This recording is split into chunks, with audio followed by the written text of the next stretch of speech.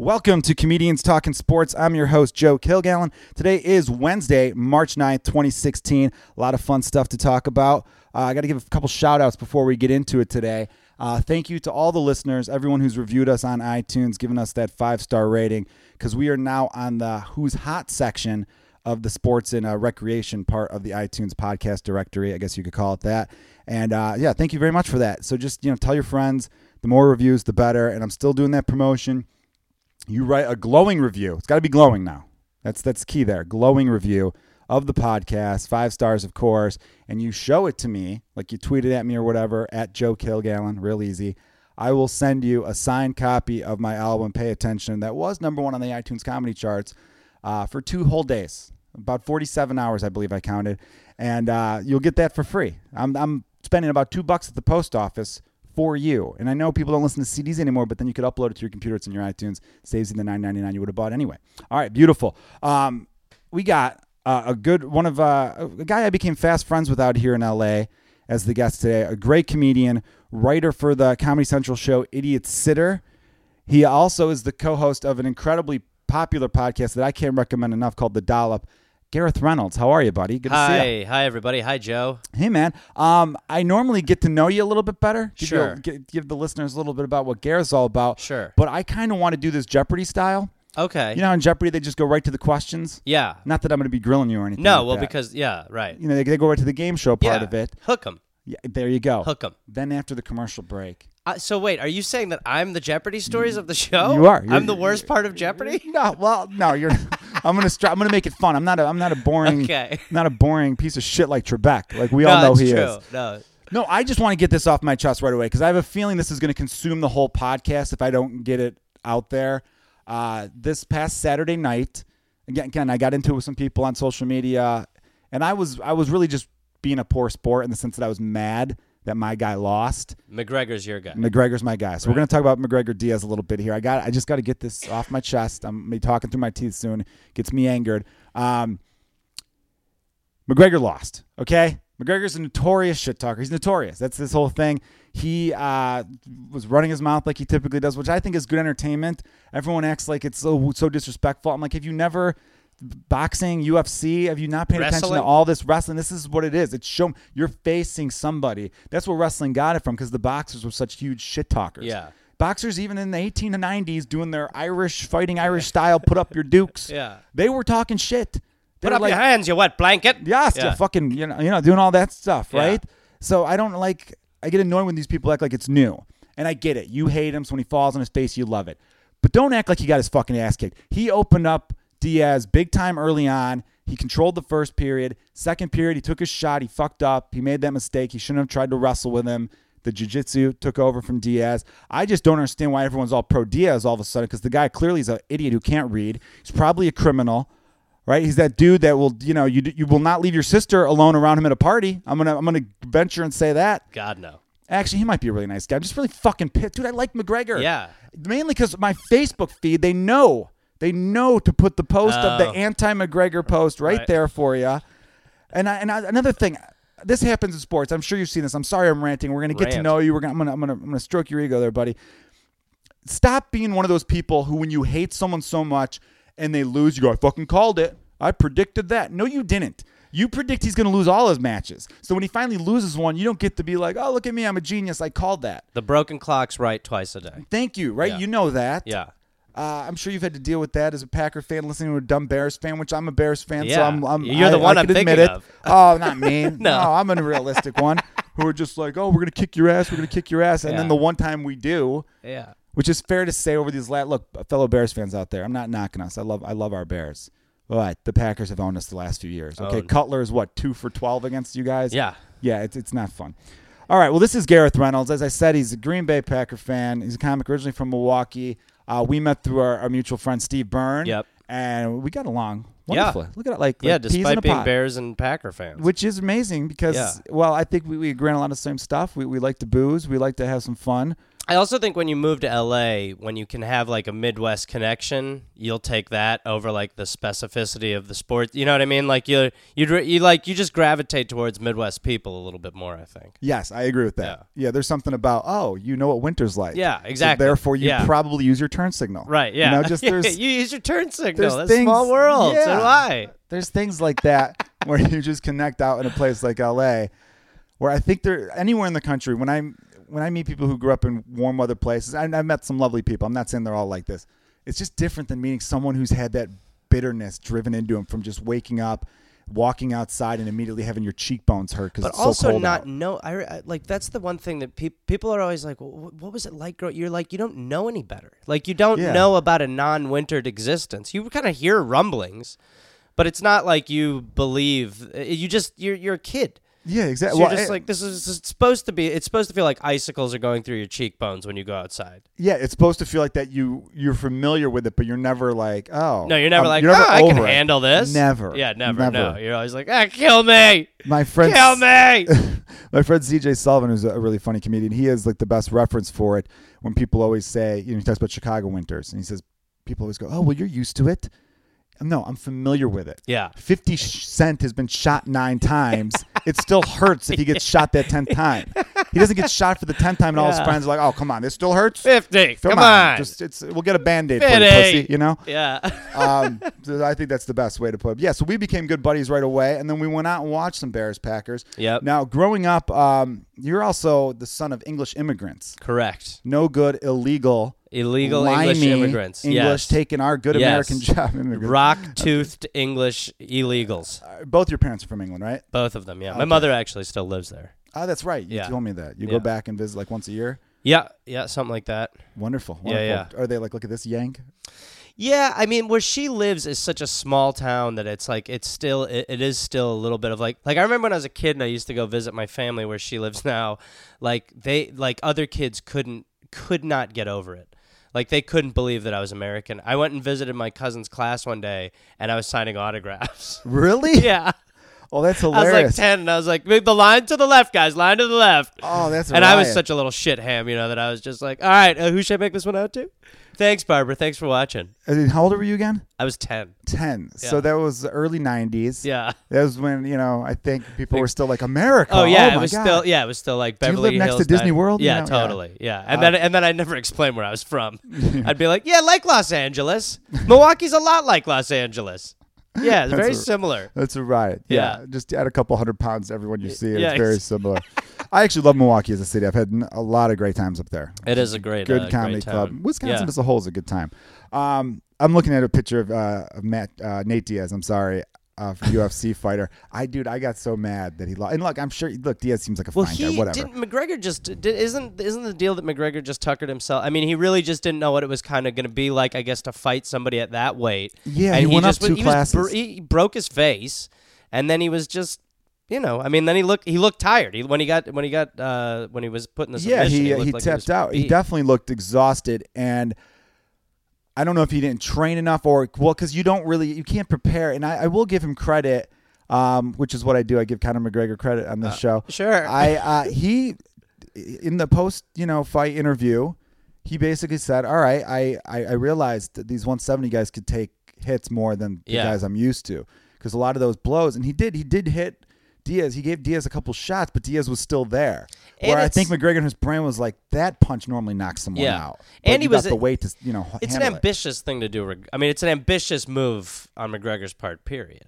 Well, that's why I was floating the rumor that the fight was fixed. Oh, because the fact that that's why I was floating the rumor. Yeah, after the fight, I'm like, fix. I smell a fix. Because I thought he was controlling the fight for the most part in the first period. Like he looked like at the end of one, you're like, McGregor's winning this. Yes. Then he just got a little sloppy, and you're right. He definitely looked tired, and when he tapped out, because when he tapped out, I'm like, how did he just barely put it in that quickly? You looked like he was beat. I mean, which is crazy to be at that level and be beat. Wasn't the figure 4, right? Like, me and my buddy Evan had this travel show on the Travel Channel that nobody ever saw. Right? Yeah, called Mancations. But one of them we did an MMA thing where we fought each other for 3 rounds. We had like great trainers, and we learned all day about MMA. I mean, I was hungover as shit, and we learned, and we fought for 3 rounds, 3 2-minute rounds or maybe 3-minute rounds. It was That's exhausting. the most I mean, it was so exhausting. Couldn't believe, and I mean, I'm obviously not, I've never trained for that shit, but still, it is so exhausting. I wrestled one season in high school, and it was like, You're just so, it's crazy. I think a lot of it just so much your heart race and your brain just like, I gotta. It is adrenaline. Like it's your adrenaline's like we can do anything, and your body's like we are out of shape and not ready for this. Yeah, we that is cannot true. do this. So yeah, with McGregor going into it, he said, "No, screw it. We'll fight at 170." Yeah. Which there's no need for him to do that. No, Like if you're a champion at a weight class, Yeah. you kind of get to control. And he's the biggest star. So when he did that, I remember being like, people need to talk more about that going into this. They kind of didn't. What they talked about more was Diaz only had 10 or 11 days to prepare, which I understand. That's very difficult too. Yeah. So going into that, I was well aware if Diaz did lose right away, that at least he had some slack there. Yeah. And then I also thought to myself, if McGregor loses, he's got a little bit of, he just jumped up a couple weight classes. Let him get a couple fights there that's a big thing. So in my head, I'm like, all right, it's non-title. McGregor jumped up weight classes, so he gets to save face if he loses. Why not have the big upset? Why not tap out? Right. Why not? You love McGregor. I think the fight Is it the fixed. It's Irish? It really is. Absolutely. Is it just why. Irish? No, That's it is. No, Yeah. I'm kidding. I mean, you like that. You like that the fight wasn't that he fixed. talks He a lot lost. of shit. He screwed up. But you.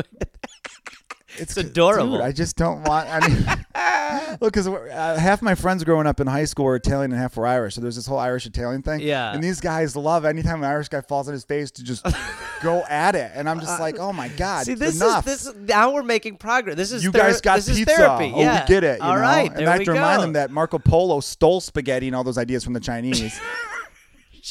This cuts deep. This cuts deep, man.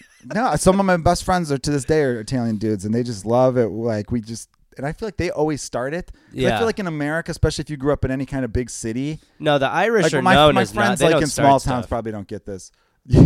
Yeah, the Irish are known for not starting altercations. Hey, listen, okay, Mr. Imperialist What? English Just guy saying. over here. Yeah, I'm just rather, joking, man. yes. Yeah. Oh, rather cheerio. But no, I am kidding. I do want the Irish guys to win. Yeah. McGregor typically. That's fine. Like when this election cycle started, I'm like, Martin O'Malley sounds good to me. Yeah. And then and then you got and then you saw. Then you realize you got to actually pay attention a little bit. Yeah, you know? actually. Well, he was exhausted. Like McGregor, he was exhausted early, too.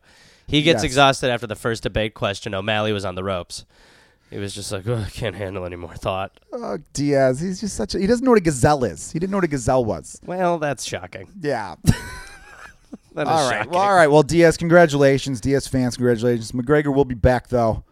I think in a few weeks I'm going to get our friend Mick Betancourt on the podcast. He's a big UFC guy. He So there what live. is I need him to what is educate me. what is McGregor's next Educate. move? What does he do? Does he go back to fighting? I think he has a title defense at 145. right. And if it's And then Aldo what or after that? someone, Does he he'll mess fight him at up like again. 170 again? I think he'll then want to go up weight class. So he's just going to keep. I'm worried he's going to be like the Luther Vandross of UFC. His weight is going to be going. He's going to be ballooning. Yeah, I don't know. Maybe he should just stay at his level and dominate there and continue to shit talk. But I think he's a guy who likes challenges. Dude, it would He be likes amazing challenges. to keep fluctuating weights and just fight, defend your and then title, winning just back and have to get forth. up, yeah. Like if he had 140, like 155, Yeah. 170. Well, I got to stop now. In 2 weeks, I got a 170. I'm fucking exhausted. I do love hearing him shit talk. Everybody's like, Uh. "You're a fucking," you know. I just When there was this one that this interview I saw where Nate Diaz walked out on it. And McGregor is just like talking, and he keeps ordering coffee. He keeps telling Nate Diaz to get him coffee, and then after one answer, he goes, "Now, where's that coffee at?" Like so serious. I don't know. I think he's just great for this. But this idea that Irish for people are already sure. known for bad tempers and fighting, and UFC, which is the new sport that's taken over boxing because it's just promoted way better, and you had the poster boy of it is this Irish He's guy like a who's Peaky huge Blinder. shit talker. Yeah, he's like that show on Netflix. You're right. He's just like, he just is like an Irish Peaky Blinder. He's just walking around, not Brad giving Pitt and shit. Snatch. Yeah, exactly. Yeah. Just fight anything. He'll fight a wolf. I am fucking Parrot Parker, the Parrot Blue. Don't fight that fucking lion. Yeah, fucking leave its claws. Leave its fucking claws. I don't, Let's go. Me and the fucking lion. dude. You're fucking dominating that accent, man. I used to think I did a decent Irish accent. I'm afraid to even try because in comparison to you, I know I'm gonna look bad. and I can't have that. Oh, it's a safe place. It doesn't feel so safe right Okay. now. I'll tell you that. I much. was trapping you. I'm not going to lie. You were. Do you ever want to run down on the podcast? We're doing a new thing where every week we're going to review a 30 for 30. 30 for 30 sports documentaries have become just a big cultural phenomenon with everyone, especially in our age bracket. Everyone I know from the age of like 21 to like 40 is obsessed with these things. Yeah. And I feel like a bad sports fan because I'm behind on a lot of them. Right. So I'm kind of doing this as a way to make myself watch one This or is two redemption. a week. Yes. Yeah. And I want to talk about it because it's just a fun like sports thing to talk about. I like to dig deep. And a lot of that inspiration also comes from the podcast you're a co-host of called The Dollop with Dave Anthony. Yes. Which was rated, well, I think, I know one publication here in LA said it was like top 5 podcast or way up there. Tell us a little bit about that, and then we'll get into, we'll go around the world of sports. Well, actually, The Dollop has a number of good sports stories. But basically, The Dollop is an American history podcast. So the guy that I do it with is named Dave Anthony, and he will prepare a story from American history. I mean, anything. There's so many crazy stories. He'll prepare the story, and I don't know much about history. So 99.9% of the times that we do the podcast, I mean, I never know what the story is going to be when we go in. But even when he starts explaining the story, 99.9% of the time, I still don't know what it is. I've never heard of it. And he'll just explain this crazy shit to me, and I'll just, we'll just make jokes and riff on what's going on, But it's very, I mean, I think people like it because it's kind of educational. Yeah. It's educational. It's insightful. It's funny. And insane. And some of them are insane. Some of them will really blow your mind. If I could recommend anyone, I think the Ferguson one was, because it really showed you how deep that problem was there. Yeah. And you did it in a way where I thought it was fair on many levels. It wasn't, I remember sharing it, and then someone I knew commented like, "Was this going to be some cop bashing podcast?" Like, no, then that's not what it was. It was you talked about the problems with institutional racism, how deeply it goes. And it wasn't knocking law enforcement at all, and I don't think anyone really is. Well, when you think about so weird, you not make fun of, but you tell people. I know so many cops who will say one rotten apple spoils the bunch, and they're kind of profiling in that instance. Right. But when you say that about them, it's like, no, you're a piece of shit, and you don't support police officers anyway, though. No, I think anything like that, like like Ferguson or any of that stuff. If you ever think about like what things in today's society, like, but Ferguson is a good example. It starts from a long time ago. Decisions that were made that sort of started changing, started culturally changing, not only just that area, but many areas.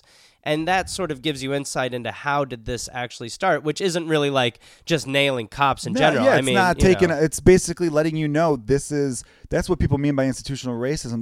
There's things in place that make it impossible for certain people to get out of the situation they're in. Right. And then if you're a cop, you have impossible situations to do, Yeah, it's an incredibly difficult job in a situation to be in. And a lot of, when you're a rookie cop or when you're new, you take on the personality of the people who came before you. Yeah. And then it goes back and back and back and back. And like, I'm sure it started right after slavery, where it was like, oh, that guy who used to work for me for free he's a free man now. Totally. And then like his buddy's a cop, and he's like, I'll keep an eye on that guy. Yeah. Like, so yeah, it's there's a deep history to it. And this is a sports podcast, and we need to get back. Well, no, also, I just would know say that's why we become friends, because you and I have had conversations at bars like this for hours on end. So. And if for sports listeners, The Dollop, there's one called The Rube, which everybody a lot of people's favorite episode is about the pitcher Rube Waddell, who was arguably a better pitcher than Cy Young, but we don't know who he is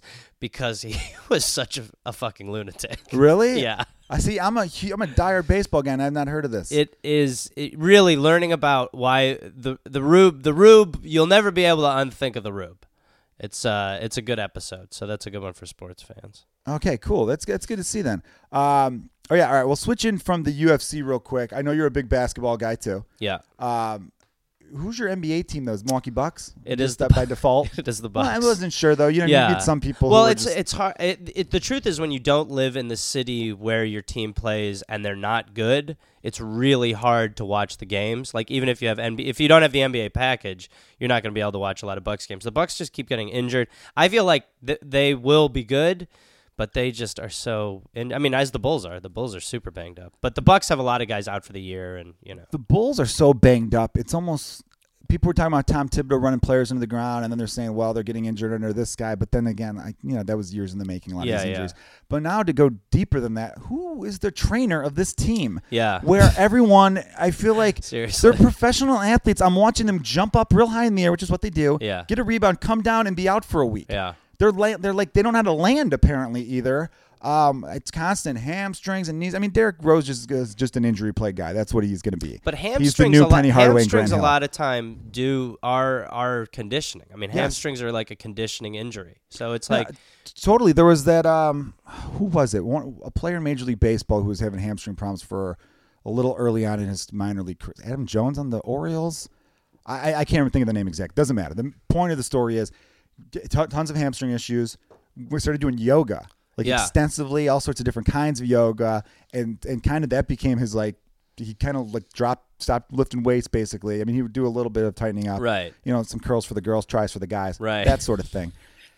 Immediately, the hamstring problems went away, right? So you're right. That is conditioning. I'll just say how good a line that is a pretty good line, right? Curls for the girls, tries for the guys. Yeah. You guys use that. I want all my listeners to use that. Hashtag it. Hashtag comedians talking sports. But where are the Bulls in the East right now? I think we're we're barely hanging in. I think we're the 7th seed at the moment. Which is crazy. Dunleavy will start. I actually went to high school with Dunleavy. Did you? Yeah. Yeah, I went to high school with Dunleavy. My friend threw a basketball at his face before he was 6'9" or whatever he was. He was 6'1" when I knew him, and then one summer he came back, and then it was Jesus God. Yeah, he's a tall dude. You're probably going to play for Duke. That's incredible. I didn't know that. Yeah. I didn't realize he was from that area either. His dad was the coach of the Bucks for a little while, and probably for 4 or 5 seasons. And when they were there, he was he was there, and then I think he coached the Clippers after. Okay. Speaking of coaches, this is a good little transition we get to do. Unless you had another. No, seg, baby, seg. All right, here we go. I wanted to bring up the Warriors got upset by the Los Angeles Lakers. Oh, that game was enjoyable. Yeah, the Lakers actually, I mean, there's people are saying because I think Curry and Thompson were a combined 1 for 19 or something. I believe it was 1 for 19. Really awful game from two guys who were amazing. Yeah, it might have been even higher. I think when I checked the score, it was 1 for 18. And everyone's floating the whole, they were in LA last night. They're probably partying, in West Hollywood or Beverly Hills a little bit. There's always an excuse that I hear, not just for basketball, for any sport. Whenever a team that's really good loses to a team they shouldn't, it's immediately they were partying last night. They partied. Come on, everybody. They partied. And it's really funny to hear the idiots talk about it. I'm like, because everyone goes crazy in Cincinnati. What are you talking about? They just got beat. Yeah, they played Cleveland. Oh yeah, Cleveland. They probably hit that coffee shop that's open till 8:30. Yeah, exactly. But I don't think that was the thing. I think the Lakers actually, because I was going back and forth because I was at some bar and they had it on, and then I went somewhere. I was doing comedy, so I was seeing it at the comedy club's TV. And so I didn't really see the whole game, but it looked like they were trapping well, and they were putting a body. When I watched Golden State, if you play them physical a little bit, you could get them off their game because they're not a physical team. But it's also hard to play them physical because they all shoot 98% from the free throw line, and they move the ball around so well. Well, Steph Curry hasn't had a shot blocked this year.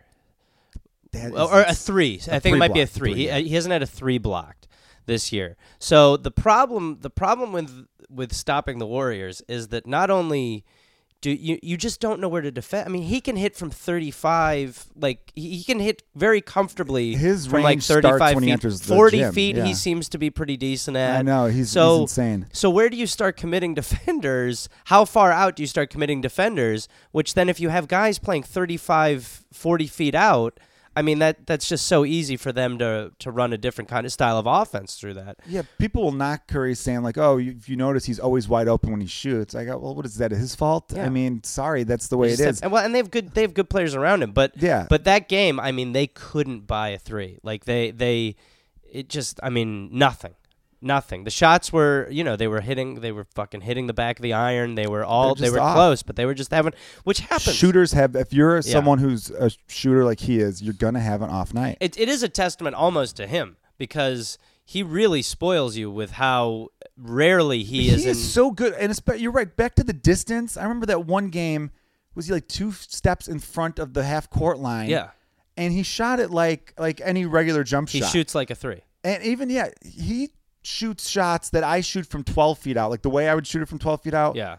40 feet out, like Yeah. you're saying. Those are shots I have to like run up. I have to travel 7 steps into and then hurl up from my waist you don't just have a to form. hopefully hit the rim. No, he has form. Well, to me, what's crazy is that like so there's never been a shooter this good. Like you're just starting to see right now, like he's like Neo in the Matrix. Yeah. You're just starting to be like, oh shit, he just realized he can fly. Exactly. Like, so he really is just coming into his own. But if you're like, it's got to be so weird for a guy like LeBron, who has spent his whole career being the most physical, the most gifted, the most naturally talented guy, who can, the more that he works out, the stronger that he gets, the harder he is to defend, to now be second fiddle to a wiry 6'2" dude who doesn't just really has play the defense greatest either, shot yeah. ever. And Well, he's just getting better doesn't at it. really. Yeah, but I mean, the team plays good defense. His Yes. defense isn't amazing. You're right. It's got to be. And I touched on the podcast last week about this because I had a comedian who's a Cleveland fan on.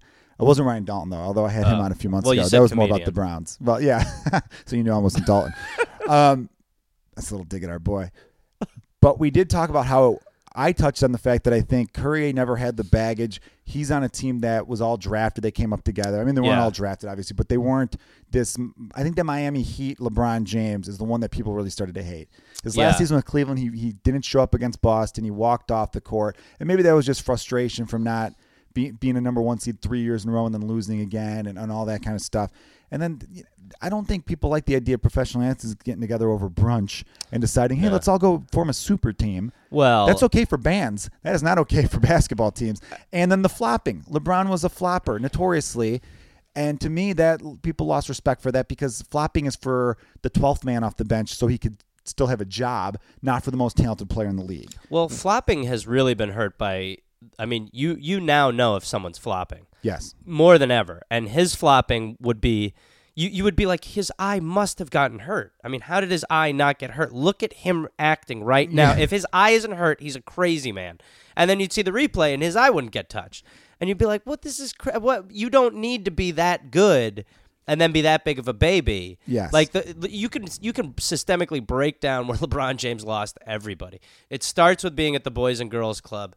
Then it moves to having a big party in the stadium announcing that they're going to win 8 or 9 championships. Yes. Then it goes down to the dislikability of the team. Then it goes to the flopping. Dallas in the finals. And just the body, all that stuff. That's where he lost everyone. And then he sort of had no choice but to embrace being a villain, which was uncomfortable for everybody.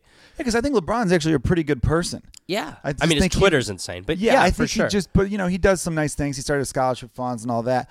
And I hear him in interviews. He doesn't seem like that bad of a guy, but you're right. What is he thinking seeing Steph Curry be the new guy, especially since these last 2 years, since going back to Cleveland, LeBron's numbers have gone down. Yeah. And a lot of that comes from just being on a different team. You know, you're not going to average 9 rebounds a game when you have Kevin Love on your team. Right. And Thomas, you know what I mean? Is it Tyrese Thompson? Tristan Thompson. Tristan Thompson. Yeah. Tristan. There we go.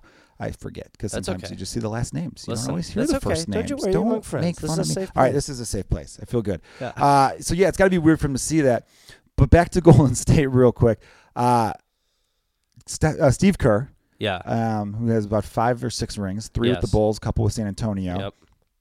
Who's a guy I like a lot. Yeah. He's great in interviews. He's Seems smart nice. basketball guy. Yeah. Horrible back surgeon. Whoever's performing his back surgery must have been using like ladles and spoons. I mean, he's had more complications. He has. You're right. Back surgery. You're right. That is. I don't know what doctor he's going to. It's like, come on, man. You've got money. Go to the good ones. Yeah. He had a really funny comment, I thought, after they lost to the Lakers, Golden State. He said, "Yeah, we played like millennials tonight." Oh shit. Yeah, which I thought was so weird. I've never heard a coach, as a way to like insult / motivate his team, reference the generation in which most of those players are a part of. Yeah. And in such a negative way, like a backhanded way too, where I'm like, has anyone ever like he's calling them like lethargic douchebags? I pretty much did Phil Jackson ever say, I'll tell you what, we played like a bunch of Gen Xers. We're Gen Xing tonight. Okay? I swear Jordan looked like a sad Chris Cornell out there. Like we are baby booming. Play defense. Oh, I said Chris Cornell instead of Kurt Cobain because in my mind I reference Nirvana in everything I do. So, and someone jokingly wrote that on. They go, Joe always finds a way to bring it back to Nirvana somehow. Yeah, which I've done yet again. You happy, everybody? I'm happy. You've seen Nirvana twice. Yeah. That's probably I don't Once at a shit show and once at a concert. Yeah. You can have 5 HBO specials, win Oscars and Grammys, and I won't be jealous of any of that. But I will always be jealous that you got to see Nirvana twice. Yeah, it is crazy. It really is crazy. I mean, it feels like a different life. What was the shit show you saw him? My brother's band was playing some sort of like little weird show at this place called the Unicorn in Milwaukee, and I was probably 14 or so, and would just go to see some of his shows. He was in a band called Feck, and they were there, and they were just all. I mean, everybody was just drunk, really. Yeah, of course. And then I saw them on the In Utero tour years later, and when they added Pat Smear. Yeah, I think Pat Smear was there, and then I almost got backstage. My brother's drummer was like, come back with me, and I was like, oh shit, I couldn't find my brother, and then I ended up not doing it. Bummer. But it's the greatest and the craziest. Were you real bummed when you found out Kurt had died? Ugh, it was the worst. Because I wasn't listening at the time. I was 9 years old when he died. It was so devastating to me. I don't even know how old I must have been. I can't imagine. I must have been even younger when I saw him at that shit show.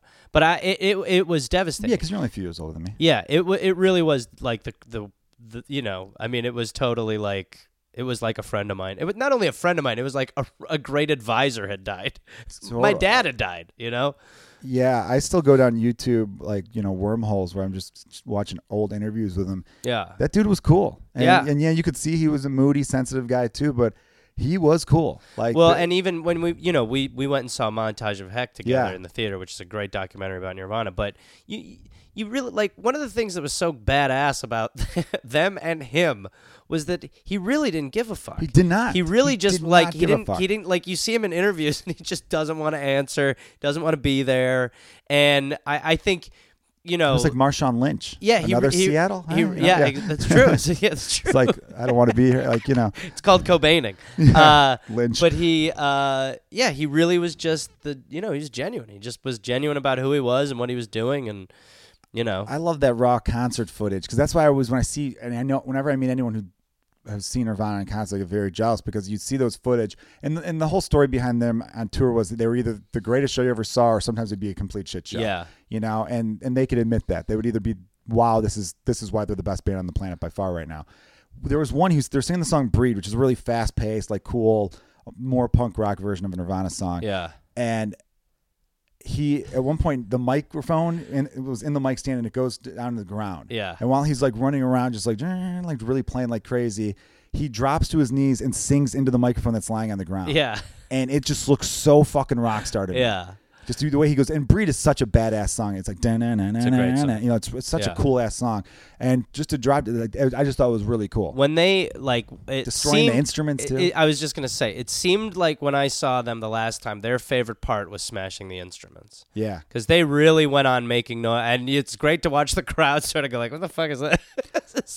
But yeah, just making noise and just smashing the shit out of stuff. Really, you were like, they're having a great time up there right now. Yeah. And that was probably 6 months before he died. That's crazy, man. Yeah. All right. Well, a millennial. Steve Kerr calling them a bunch of millennials. And it kind of made me laugh at first. And then it made me think, all right, why are we getting shit on so much as a generation? Yeah. I almost feel like next time they win and they look really great, he needs to say, I'll tell you what, we look like the greatest generation out there. All right. We really. we were the greatest generation. The greatest generation out there. I'll tell you, it's the way we were sacrificing for the good of the team. Yeah. And I'll tell you what, people were volunteering to Put get in your there. brother on your back. Sure. The way Steph Curry took out that jab, I mean, no, I didn't mean that. Sorry. Sorry, I'm Steve Kerr. Sorry. That's great. Yeah, so do you think it's going to be a rematch? Warriors-Cavs? I kind of feel like the Cavs might get upset. I don't know why, and I don't know by who. They had no chemistry, if you ask me. But there's just kind of some problem.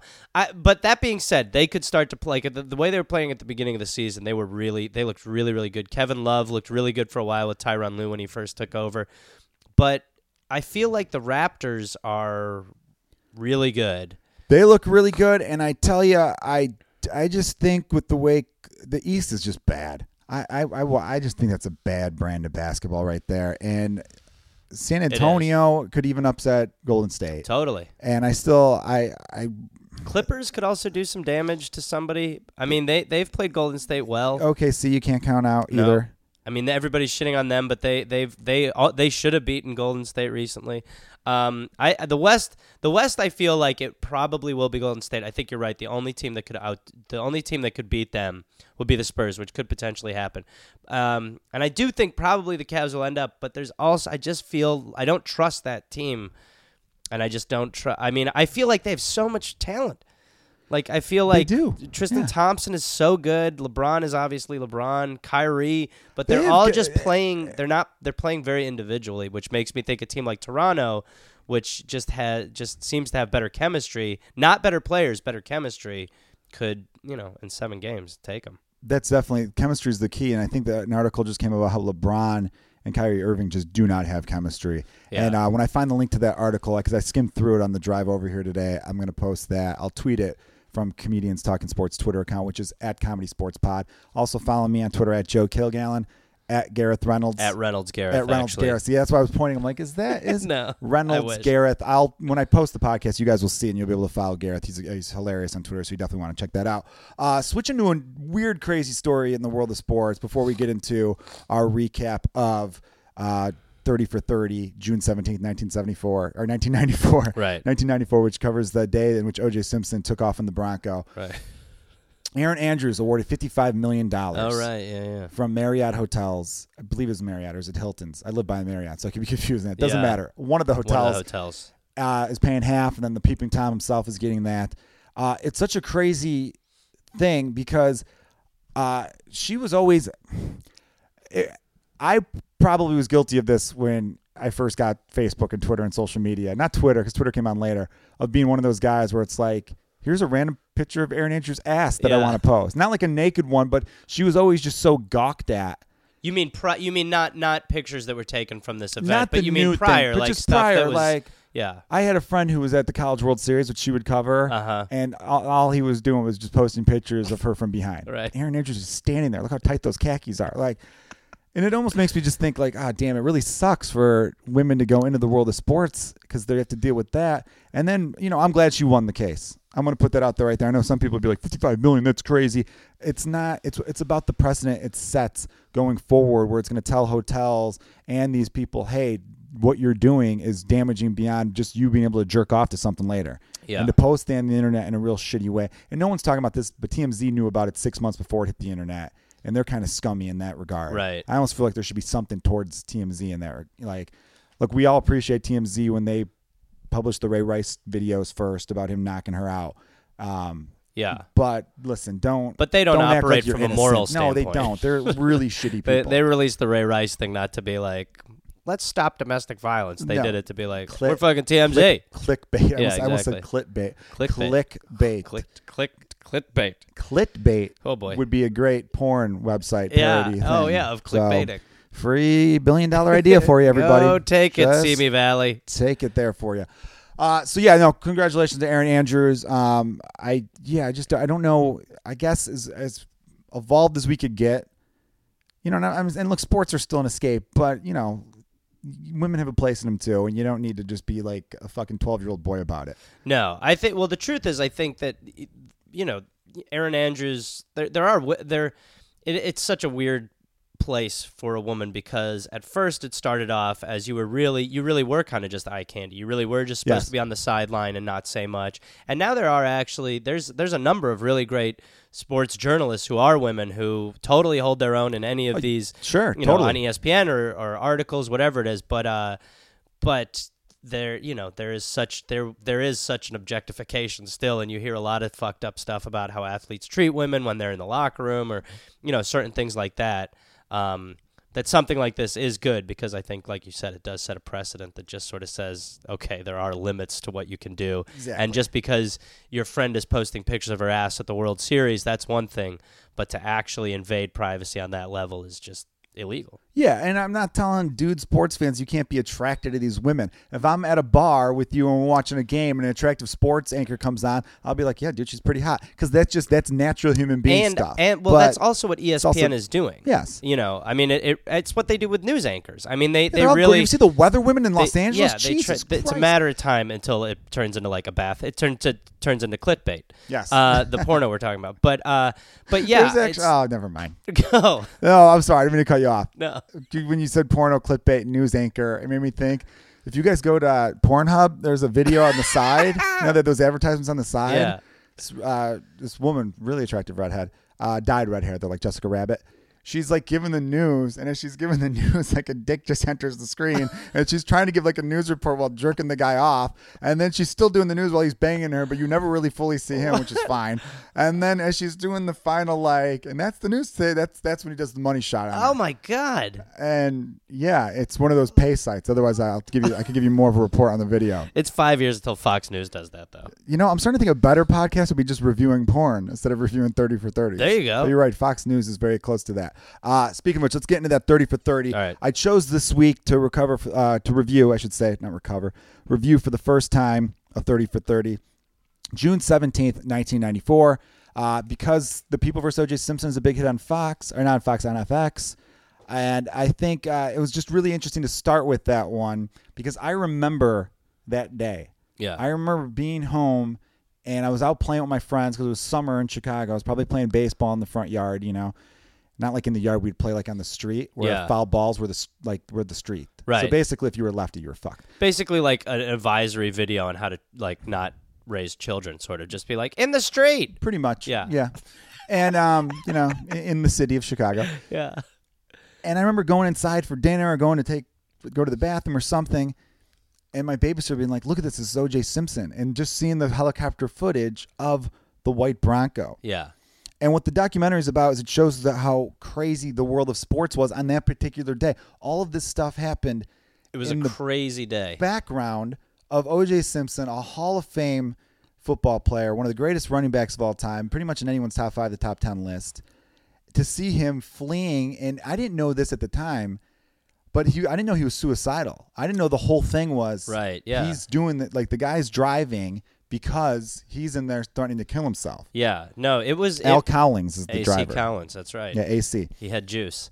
Well, first of all, the FX show is such a great combination of being not good and so captivating. I can't think of many things that are like it, because it is very sort of like Lifetimey in a way at times, and yet the people that are in it and the story that you're learning about and following is just so fascinating that it is actually a very enjoyable show to watch. You sum that up very well, because I agree with that. This could be incredible, but it's also not. Yeah, it's this the weird whole junk food. Exactly. When they had Robert Kardashian saying what is basically the suicide note, which again, I didn't know that he had read a suicide note. I don't remember that either. I don't remember that.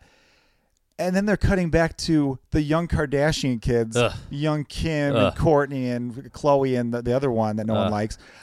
Just makes you think if we could have dropped a bomb on that house. Yeah, and it does make you think, because in the episode, OJ threatens to kill himself, and David Schwimmer is like, not in Kimmy's bedroom. Yeah. Please don't kill yourself in my daughter's bedroom. How different would her life have been if OJ had killed himself in her bedroom? Oh, man. Would we have been... Would we have the sex tape? Would it be more graphic? Would we not have it? I don't know. Yeah. She might have gone to she might be a guidance counselor at a high school somewhere, just totally have changed her life. Secretary of State, Kim Kardashian. Yeah, you might be like, I got affected by that. I realized life is precious. Yes. I just decided to go down this Ambassador to route. Armenia. Yeah, Ambassador to Armenia. But it is what is so crazy about the 30 for 30 is that, okay, so the NBA Finals are in like Game 4. And it was Game 5, actually. Game I've got 5. it right now. The series was tied 2-2. Here's what else is going on. Stanley Cup final. The Rangers had just beaten the Canucks for their first Stanley Cup since 1950. Right. So it was a huge deal for a lot of at the time. I think New York was more true New Yorkers, not just this hipsterville that we think of it as now. So they were cutting to all this footage of like these diehard New Yorkers with that crazy, my dad couldn't say this, and now I'm here. All that shit. It was a bad New York accent. And so the parade, that was the parade day. Right. And then the other event, I'll tell you the two other events, and then you could go back to what you were just saying. Arnold Palmer's final U.S. Open. That's right. His last as a professional. Then he joined the senior circuit later. And then what else? I'm sorry, World Cup opener in Chicago. That's what my family was watching. We were watching the World Cup. But it was, so you have all these things going on, and they all get interrupted because of OJ. It really was, it was the craziest shit that had ever happened in my world when that first started. I mean, it was shocking. Because he was in the Naked Gun. Yes. He was like... He was like doing like he did like orange juice commercials, like he did like Hertz commercials. No, exactly. At the end of the documentary, both himself and Arnold Palmer are in a Hertz commercial together. Yeah. And they're like laughing and hugging. Yeah. And here is OJ ruining what was a His great day final- for Arnold yeah, Palmer. His yeah, final day. Arnold yeah. Palmer couldn't, he was crying. He couldn't even speak in his press conference. He was this is what I've done my whole life. I've given everything to the sport of golf, and here I am, my last U.S. Open ever, and like all that. I mean, he wasn't thinking OJ, screw you, because he didn't know they were interrupting coverage. I'm the victim here. Yeah. So yeah, I remember thinking when it happened, yeah, this is a crazy event, and then finding out through the documentary, the ratings were more than some Super Bowls. They had almost 85 million to 90 million people were tuning in. It also helps that they broke into all this coverage. Well, it would be exactly. It would be like somebody just being like, "Oh, by the way, the Super Bowl's right now." You'd be like, "Oh shit, put the game on. Put the goddamn game on." Exactly, and it's on 4 different channels. Yeah. So because this was really before 24-hour news networks. Yeah. It was really a crazy thing. So the backdrop of the world of sports going on, they're showing the World Cup opener, President Clinton in Chicago saying this is going to, it's always been a world event, but now it's always been the rest of the world, but now America loves soccer too. Trying to give us speech. Yeah, trying to do his Bill Clinton stuff. And then it was really funny. They were just cutting back to all this footage. Keith Olbermann looked terrible. Oh yeah, with the mustache. The mustache and like the dark, like almost Lego man hair. Yeah, he looked haircut. like somehow it was 94, but nobody told Keith Olbermann because he was in 1982. Exactly. And then I realized, speaking of Keith Olbermann and just the fact that they were going between sports and this major news event, sportscasters aren't very good with real news, aren't they? Are they? Right. They really are. I mean, Bob Costas is, and I think, but even then he wasn't. He's gotten a lot better in the in the years since, in the decades. He hasn't aged, 20 but he's years gotten ago. better at it. Yeah, he has. He's definitely. Yeah, you're right. He hasn't aged. He looks exactly the same. It's really kind of creepy.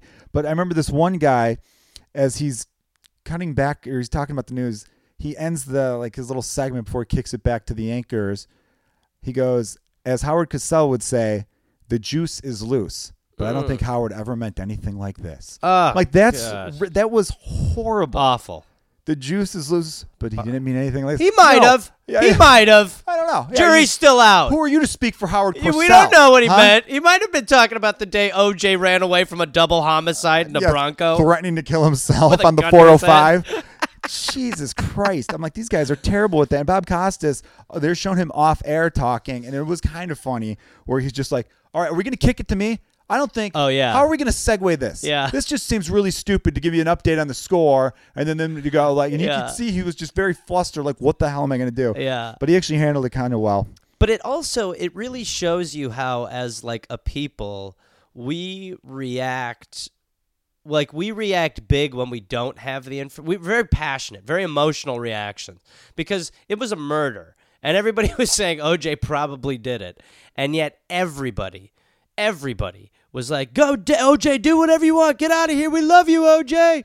Like, in the streets, as the car's coming, people are holding signs. They were on the overpass, holding up signs saying, we support OJ, we love you. People were cheering for him. It reminded me of that Prius commercial that came on the Super Bowl. By the way, that commercial's really weird. That really bad timing on their Honestly. part. 4 white guys in a Prius. Yeah, sure. Keep driving. We'll let you go back and forth across America. Yeah. After you robbed a race bank. problems? Not here. I mean, when people tried to rob a bank in the 30s, they would light them up. Like, are you telling me these guys were able to get into a Prius and then just go, all right, cool, next stop wherever, it's a Prius at last. And the whole thing is that they just have a good gas efficiency. It's yeah. Like, they're going to fucking throw out spikes. They will shoot at you. I like how no one's phone died in the process, too. Nobody's They keep phone's checking dead. their We're trending. Yeah, we're trending.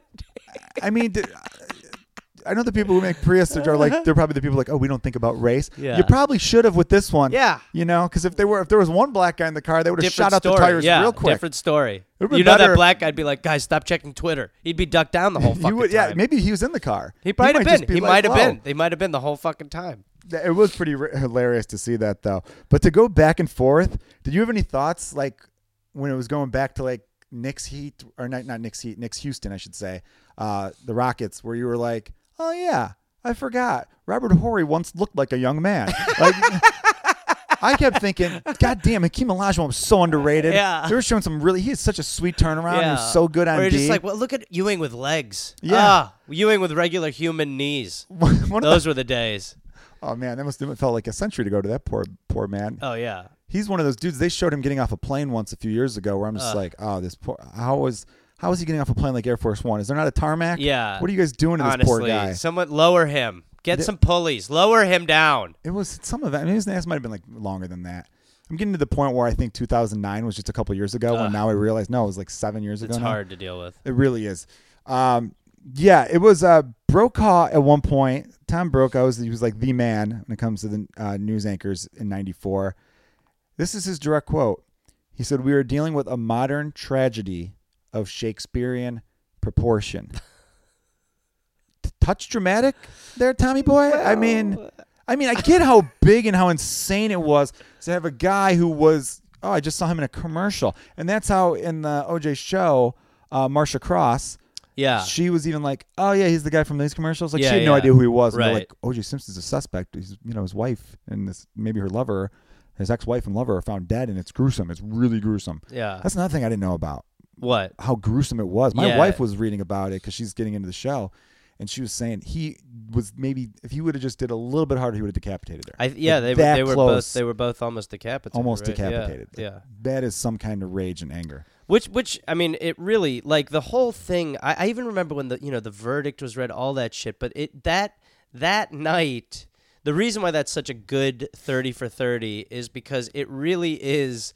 It's about a sports icon ruining an amazing night of sports with his personal behavior. And no, I don't think anybody missed the game. I don't think in my house anyone was like, "Oh, is there World Cup on any other channel?" Or if anybody was like, "Oh, come on, put the Knicks game back." Everybody really was just like, "What the fuck is going on?" I mean, O.J. Simpson plowing down the 5 in a Bronco with his gun to his head, all the police chasing him, and all he wants to do is go home, and he might have killed people. Yeah, there was a couple of things that really stuck out. I mean, there's been a lot of things that stuck out, but in particular about the chase was the people following him when they were showing people going to his house and people like going, let's go, they're waving at the camera. And I remember thinking, oh yeah, that was 1994. There wasn't social media. People actually would go out. This was huge entertainment. Oh yeah. So if you lived in that area, that's so true. People would just run around outside. And even that wouldn't happen today. Even that's really true as well. If you even think about why was everybody fixated on this together?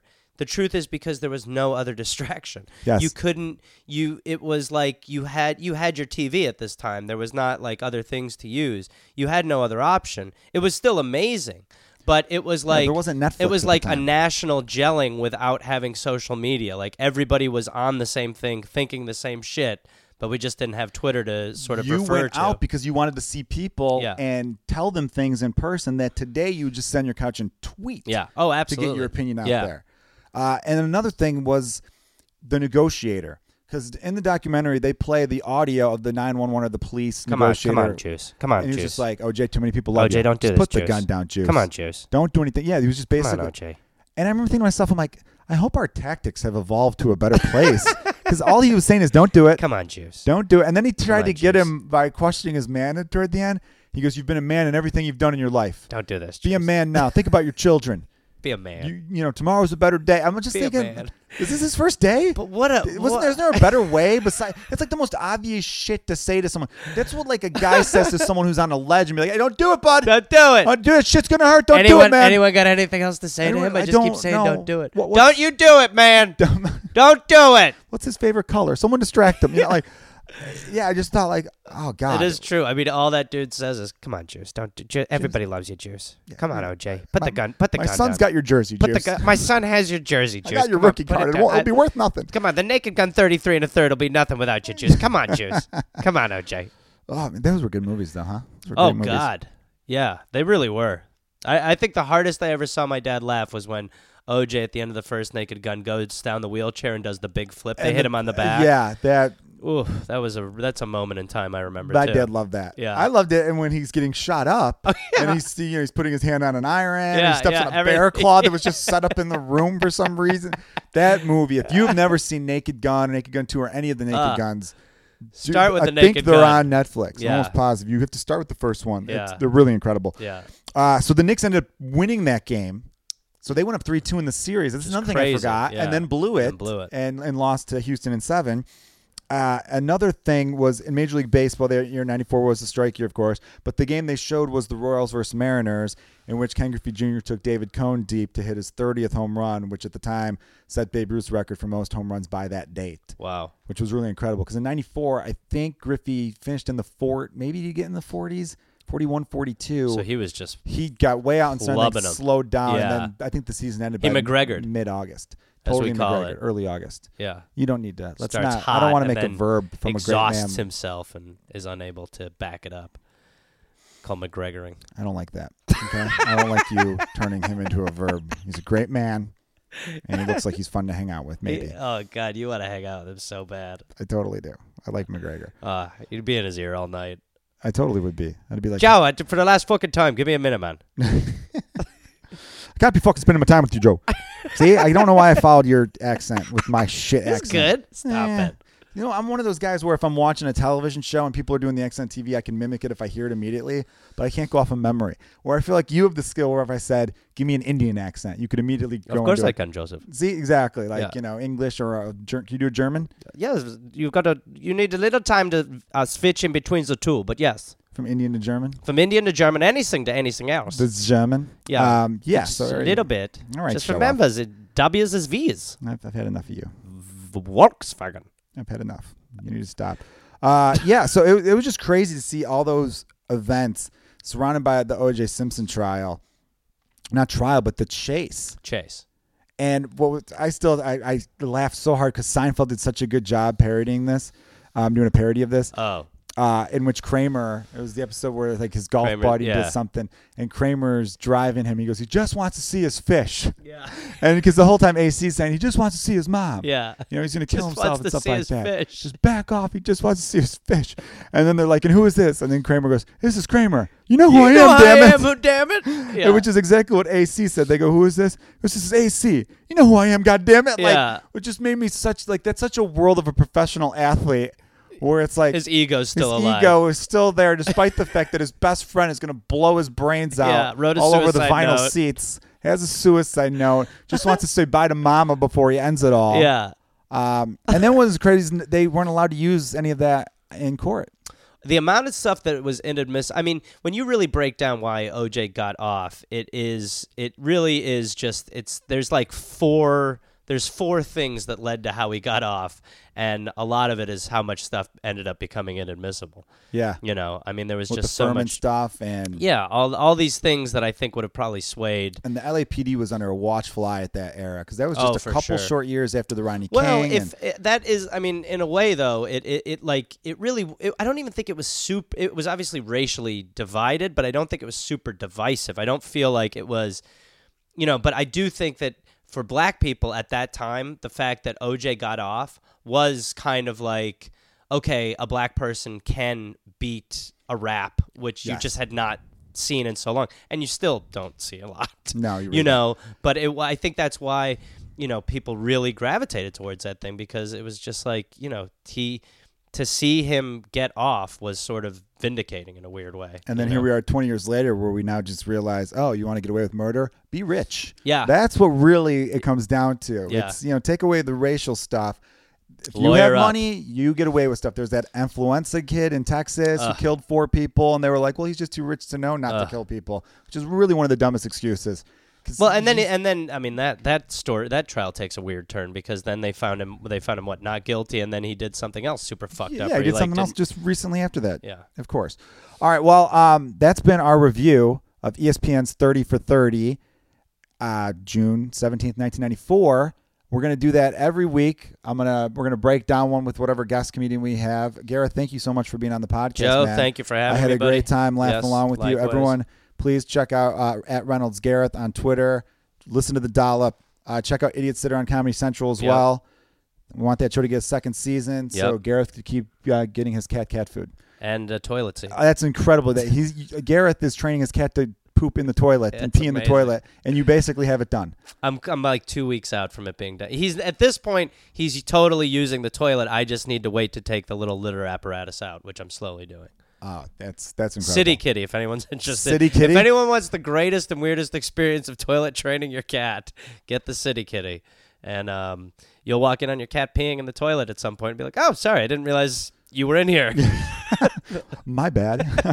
Don't forget to flush. Yeah. But that's awesome. Yeah, so definitely follow Gareth. Oh, I forgot to do this. I wanted to give a shout out to comedian Nate Craig, who brought me to the Los Angeles Kings versus Vancouver Canucks game.